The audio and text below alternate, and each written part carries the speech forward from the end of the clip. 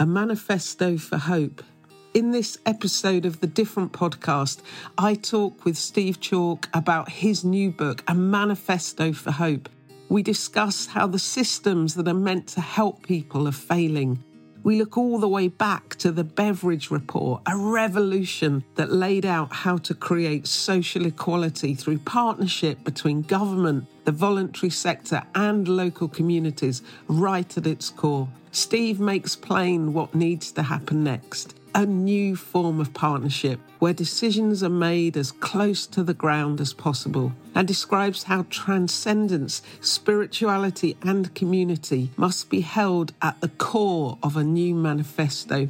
This was an incredibly rich and profound conversation, and the book is a must-read for sure. Steve, it's good to see you again. Another episode of the Different Podcast. Wow. How many have we done now? I don't know, but a lot. Well, it's good to be here. This is you're the genius behind this. I just so turn up and and prattle away for a bit. Well, this one, Steve, I'm really excited about because it's about your new book. Aha, A Manifesto for Hope. Fantastic. Yeah. Let's go. A Manifesto for Hope, brilliant. But why that title? Well, that title because, the book was born out of two tragedies in the Oasis world. In December 21, within 12 hours, two of our students were murdered. One teenager was murdered, attacked by another teenager. And very tragically, a child in one of our schools, a young child, 5-year-old, was murdered by his mother. December 21, you'll remember, was when we'd been locked down, then let out, eat out to help out, then locked down again, and then things softened up for Christmas. But then at the last minute, we were told we had to stay at home. Bubble up, and all the rest of it. So it came into that environment where all sorts of things were strained and stressed and weren't working. And, I refer to that mother who murdered her child, which is terrible. It's also true that she was alone, she was poor, she was without community, she was denied relationship and human contact. Some of the results of COVID and decisions made around COVID, and sometimes made at the last minute, which offered hope and then withdrew it. Yeah. So it's a terrible, terrible, tragic thing that's happened. But this pushed me to write the book. In fact, it was in that day, I suppose. Right at the end of the year, I decided I have to write about how the systems fail people. Oasis' mission, as you know, is to create community where everyone can thrive and every single individual can fulfill their God-given potential. And I was faced with the fact that in the case of these two boys, we had not fulfilled our mission. Yeah. And so that drives you back to say, so what could we have done better, and what can't we do better because the systems don't support us? Yeah, you're talking about the systems. It's really important in this conversation, isn't it? So what is it that's gone wrong? And I guess we need to look a long way back to understand what's gone wrong. I think that the big thing that's gone wrong is simply this, and I sum it up in the introduction to my book. I think the book starts with me saying that it was on December the 1st, 1942, that William Beveridge, a name that's well known for the Beveridge Report now, wandered up Downing Street to deliver this report that had been commissioned by government. He'd been asked to think about how we built a state that created the abolition of poverty and want and squalor, etc., and created a new Britain post-war. And this is the report that he delivered. By the way, nobody had ever heard of Beveridge till that point, and he was already in his mid-60s. All right. He was a teacher, he was a scholar, an academic, but he was asked to do this job and effectively became a politician, I guess, in that sense. And this was for the national government led by Winston Churchill, the whole country working together. How do we as a people get this up and running? Anyway, he delivered his report. It was hugely popular with everyone. It sold 600,000 copies in the first year just to ordinary people. I mean, can you imagine a government government white paper or green paper that people are feverishly reading on buses. Steve, I can't. It's and it was translated into 22 other languages. Wow. It was like a total revolution. Yeah. And people like, wow, and this is going to lead to the development of a national health service where health is free because you had to pay for it. And if you were poor, you couldn't pay for it. And it's going to lead to this welfare state where if I'm ill and can't be at work, I'm actually going to receive sick pay and support for young families. So all of this, everybody thought it was wonderful. Yeah. And then after the end of the war, in 1946, Clement Attlee's government, the new Labour government, were putting this into place. But what had actually happened is there had been lots of arguments in government about some of the principles that Beveridge's report was based on. And one of his great principles was this had to be a partnership between everyone involved, was involved. Until the formation of the welfare state, all welfare was basically delivered by the voluntary sector and specifically by churches, loads of churches, because there were loads of churches. There were others involved, lots of livery groups and all sorts of things. But this was all delivered locally. And it was a bit patchy for that reason. You know, it was a bit like a postcode lottery. If you happen to have a good charity near you or a good church or something like that, they probably had a community nurse and did all sorts of things and, you know, and legal help and support and, you know, the churches formed the first unions and all that kind of thing. But if you were stuffed. If not, you were stuffed. You were totally stuck. So it was government's responsibility to say, well, we've got to create equality for everybody. Yeah, we've got to level up before anybody, you know, we've got to do that. And so that's why Beveridge was asked to write the report, and the push towards a welfare state and the NHS was so important. The problem, said Beveridge, was, he wrote a second report in 1946, which he delivered. Actually, it was his third report, but it was another report. And he said, look, I've read about the way all this is going to be put into practice, and it's never going to work. It's never going to work because what had happened was politicians had decided you had to move away from the voluntary sector, little charities, grassroots movements. They couldn't do it because they'd be biased. They were too involved emotionally. They couldn't stand back and take an umbrella view. They couldn't look at things dispassionately and objectively. They'd all get wound up in, you know, local communities and not be able to see the wood for the trees, so that you had to put this in the hands of professionals who would be objective. And Beveridge, when he finds this out, when he found out this was all going to be delivered by what he called civil servants, by professionals, he said, it did frankly send a chill to my heart when I heard this. Wow. So he wrote this second report. He said, you're missing the point. It's got to be partnership. You've got to have local communities involved. You've got to involve the mums and the dads and the aunts and the uncles and the little movements in the streets who know the streets. This has to be a societal movement, not some professional thing that's done to people instead of with people. So he predicted before it started that it was going to be a bit of a disaster. It wouldn't work. It wouldn't work in the long term. The truth is, if you do the research, for the first little while it did work, but it was only a little while. Within 18 months of the setting up of the NHS, Nye Bevan, who was the minister who brought about the NHS, had resigned.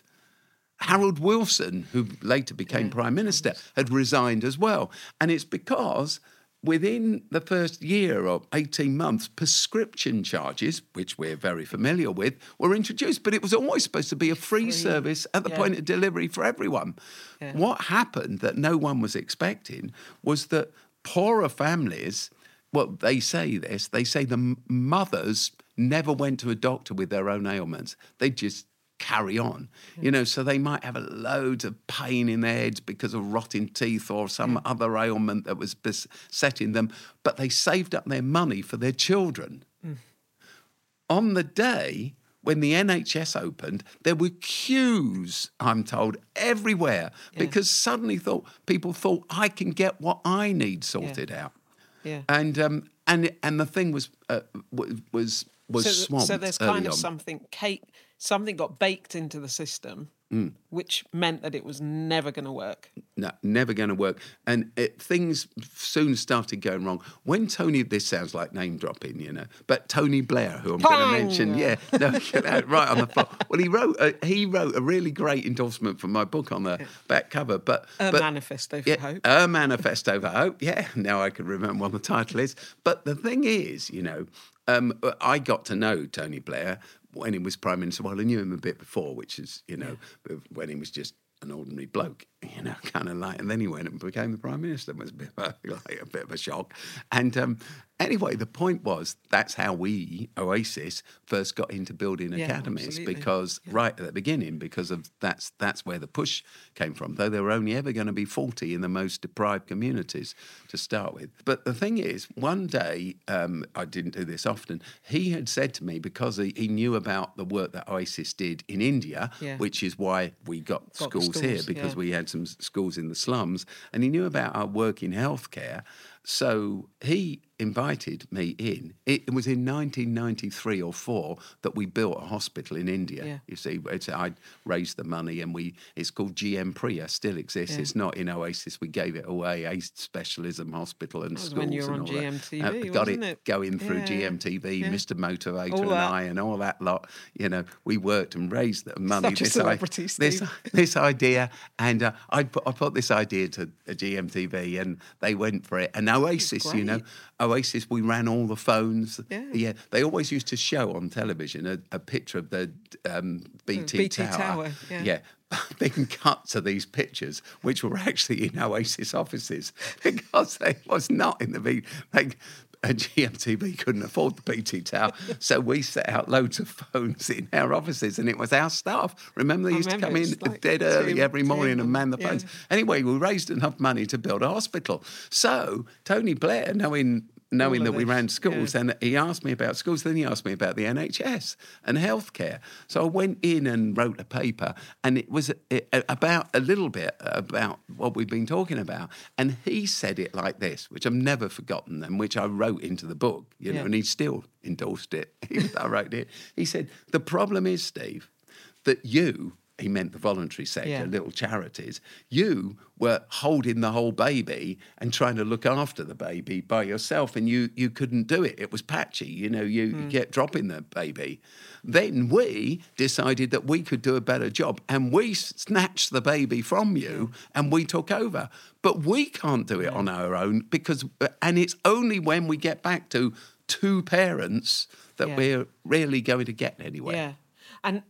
And right in the heart of all of that is something about us realising we're community, isn't there? And being fully human with one another. And you've talked a lot about that before, but I know that comes out through the book as well, doesn't it? Yeah, well, one of the things I say, because I see it so often, you cannot go into some local council's office without, if you're wandering about for many meetings, you're bound to see this poster on the wall, one way or the other. It takes a village to raise a child.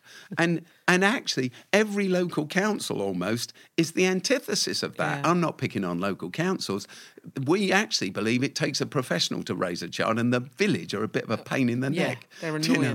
They're annoying. They're very hard to. They don't think in straight lines. They don't fill in the forms. They're just difficult to work with. So we'd rather work without them. And of course, it's not local councils. It's all professionals find all those volunteers. Oh, they're so difficult. Whereas communities find professionals difficult. Yeah. But communities know the communities. They are the community. They are the elderly, they are the poor, they are the people who lack facilities, they are the people who find the park dangerous, they are the people who haven't got healthcare near them. They know, whereas the further away you are from an issue in a community, the more remote your decision-making is and the more irrelevant it is. So what's the solution? What is the solution to all of that? The solution has to be a new form of partnership. So what Beveridge, this really interesting bit actually, Beveridge says this in 1946. You've got to do this. Nothing's done about it. Fast wind to 2010, a man called Sir Michael Marmot was asked to write what became the Marmot Report. Anybody involved in community work or social work of any sort, everyone's heard of the Marmot Report. Giant report, which he again was asked to do by government to create a fairer society. In fact, the title is something like Fairer Society, something, you know. Yeah, no. So Marmot writes this giant report about the growing distance between the rich and the poor in our society, and the way in which poor communities have fallen into holes and et cetera, et cetera. And he points out in 2010 that the very life expectancy between the richest in our society and the poorest in our society is 7 years. A gap of 7 years in any community between the richest and the poorest. So this was in 2010? This is in 2010. It was early 2010. And he said the only way around this is to engage communities, work with communities, empower communities. The only way of doing it. Now, that was early 2010. Later on in 2010, David Cameron became the Prime Minister, coalition government, Nick Clegg and all the rest of it. And guess what they launch? A report! The Big Society. Hey. And they say, the Big Society, we're going to empower people. It was a response to Marmot, really. Everybody had listened to Marmot, and the Big Society was going to empower local communities, do the whole thing, et cetera, give power back to the people. Within 4 years, the Big Society charity they'd set up, the Charity Commission has shut it down because it wasn't working. And the chief executive, he was called Paul Twithy. There you are, piece of random information. He was invited onto the Today programme and he was interviewed, and they said, why didn't the Big Society work? And he said, because we got the most centralised government of any Western European developed country. We will not give away power to people. We will not enfranchise them. We talk about it, but we don't do it. We do things to people, and they're normally things they don't want and shun, instead of working with them and listening to them. So a phrase I heard you use, and I'm really interested in the connection of all of this in a minute about spirituality, but a phrase I heard you use when you were talking about this quite recently was, we've set up traps, not trampolines. Yes. When you were talking about this. Yeah, because that's what you do when you don't involve people. You do things to people, it squashes them, it dehumanises them, it puts them down. But when you engage people, they get excited. You turn the trap into a trampoline. I was talking to a friend of mine who's has a very, very, very senior job in one of our big cities. And we were talking about this some time ago before I wrote the book.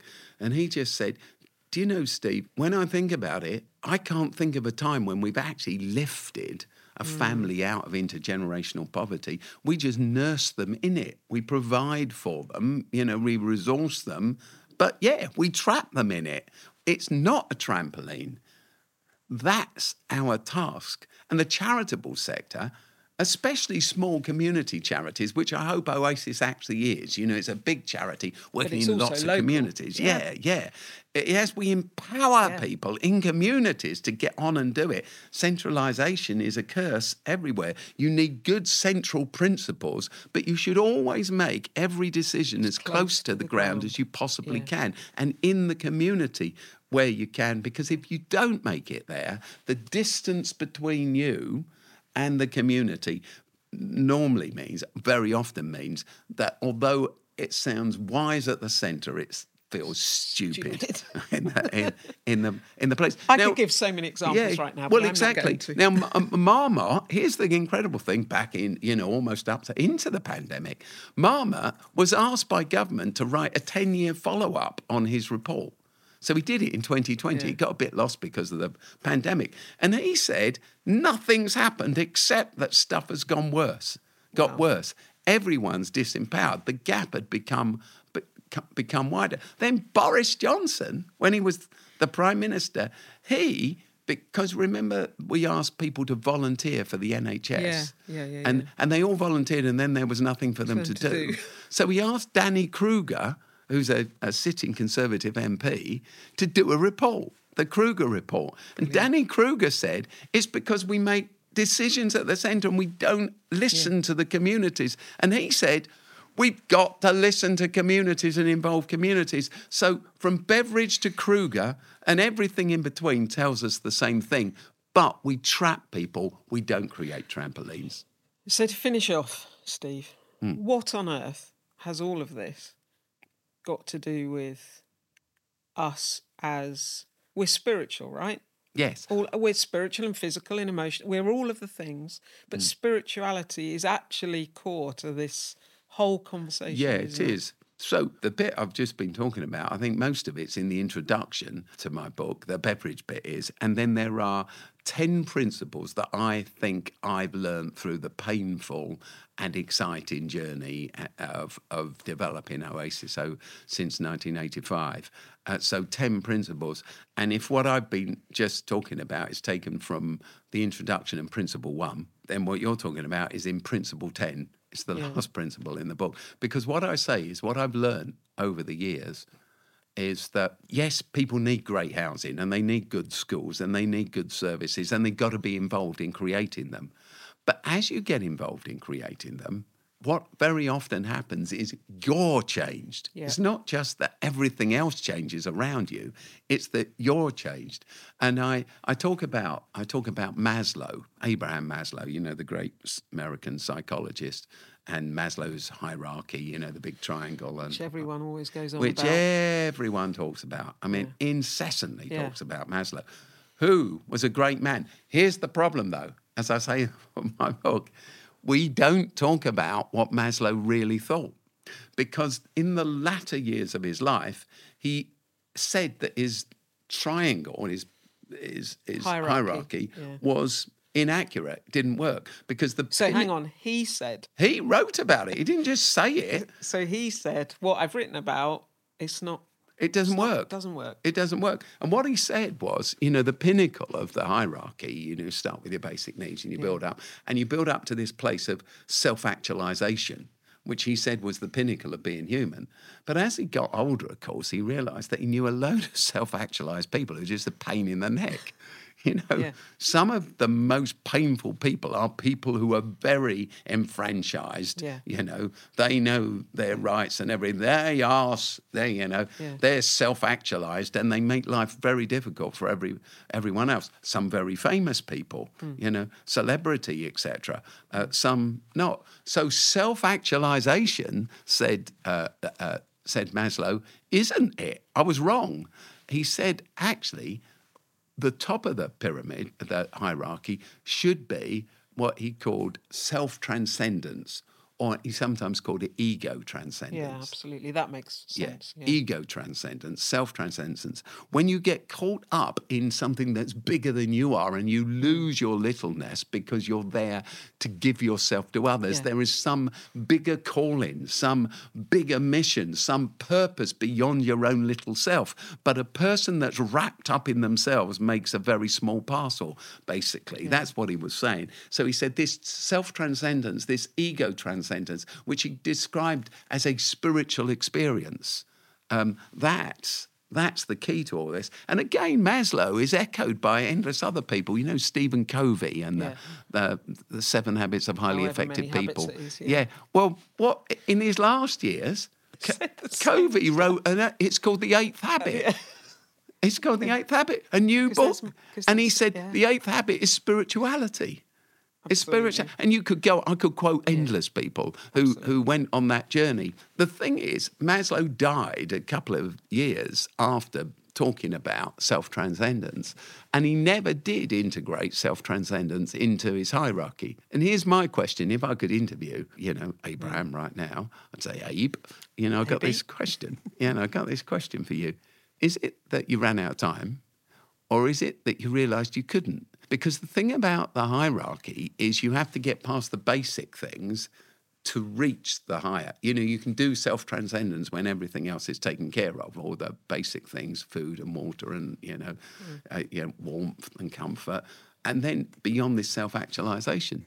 But when you think about it, some of the people who live for a bigger purpose and mission, they get to this place without going through all the stages. Nelson Mandela, 16 years on Robben Island and then in other jails, locked up, has nothing. forced to work in a quarry every day.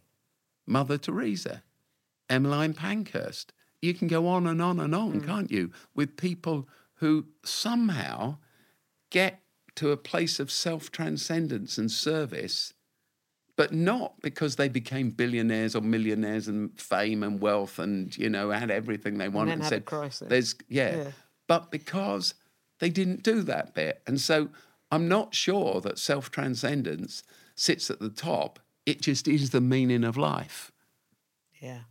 It's about awakening. It's about a moment of epiphany, and normally lots of moments of epiphany when you suddenly wake up to there's something more. And I think that's what spirituality is. As you know, Jill, I worked in my spare time whilst I was working for Oasis. I was asked to be the United Nations Special Advisor on Human Trafficking, well, actually community action on human trafficking.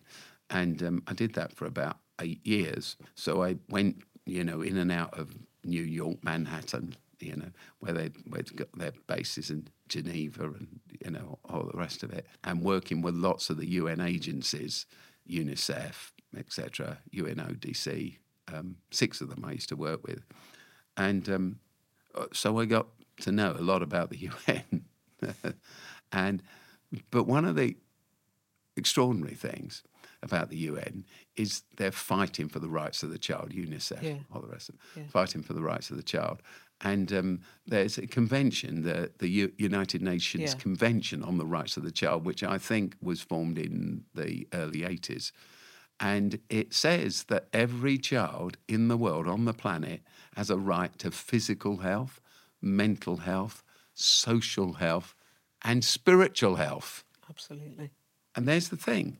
All the nations of the world, well, not all of them, but most of them, 190-something at that point, were in the UN, and they agree that every child deserves spiritual health. In other words, the ability to see their story in a bigger story beyond themselves. But here's the thing. We all say it's a right, but then we don't know what spirituality is, and we don't know how it works and how it fits in, and people argue about spirituality, and then they get it muddled up with religion and institutions and, all sorts of things. But it's about that journey. And sometimes, in my view, formal religion plays a really important part in that, like it has done in my life, in your life too. I became a Christian, and it lifted me out of my poverty of every sort, really did. Same for you. But I recognise, we know that for other people it's a different religion, formal religion. But I understand, people are down on formal religion, but sometimes this spirituality has nothing to do with the formal religion, but it's still a crisis moment somehow when you wake up to stuff beyond you. Steve, thank you. Just that thing you said there, just like an invitation to wake up. And what a joy, like in Oasis, to be able to play our part in that for others. Thank you for writing the book and for being the founder. We appreciate you. So thanks, Steve.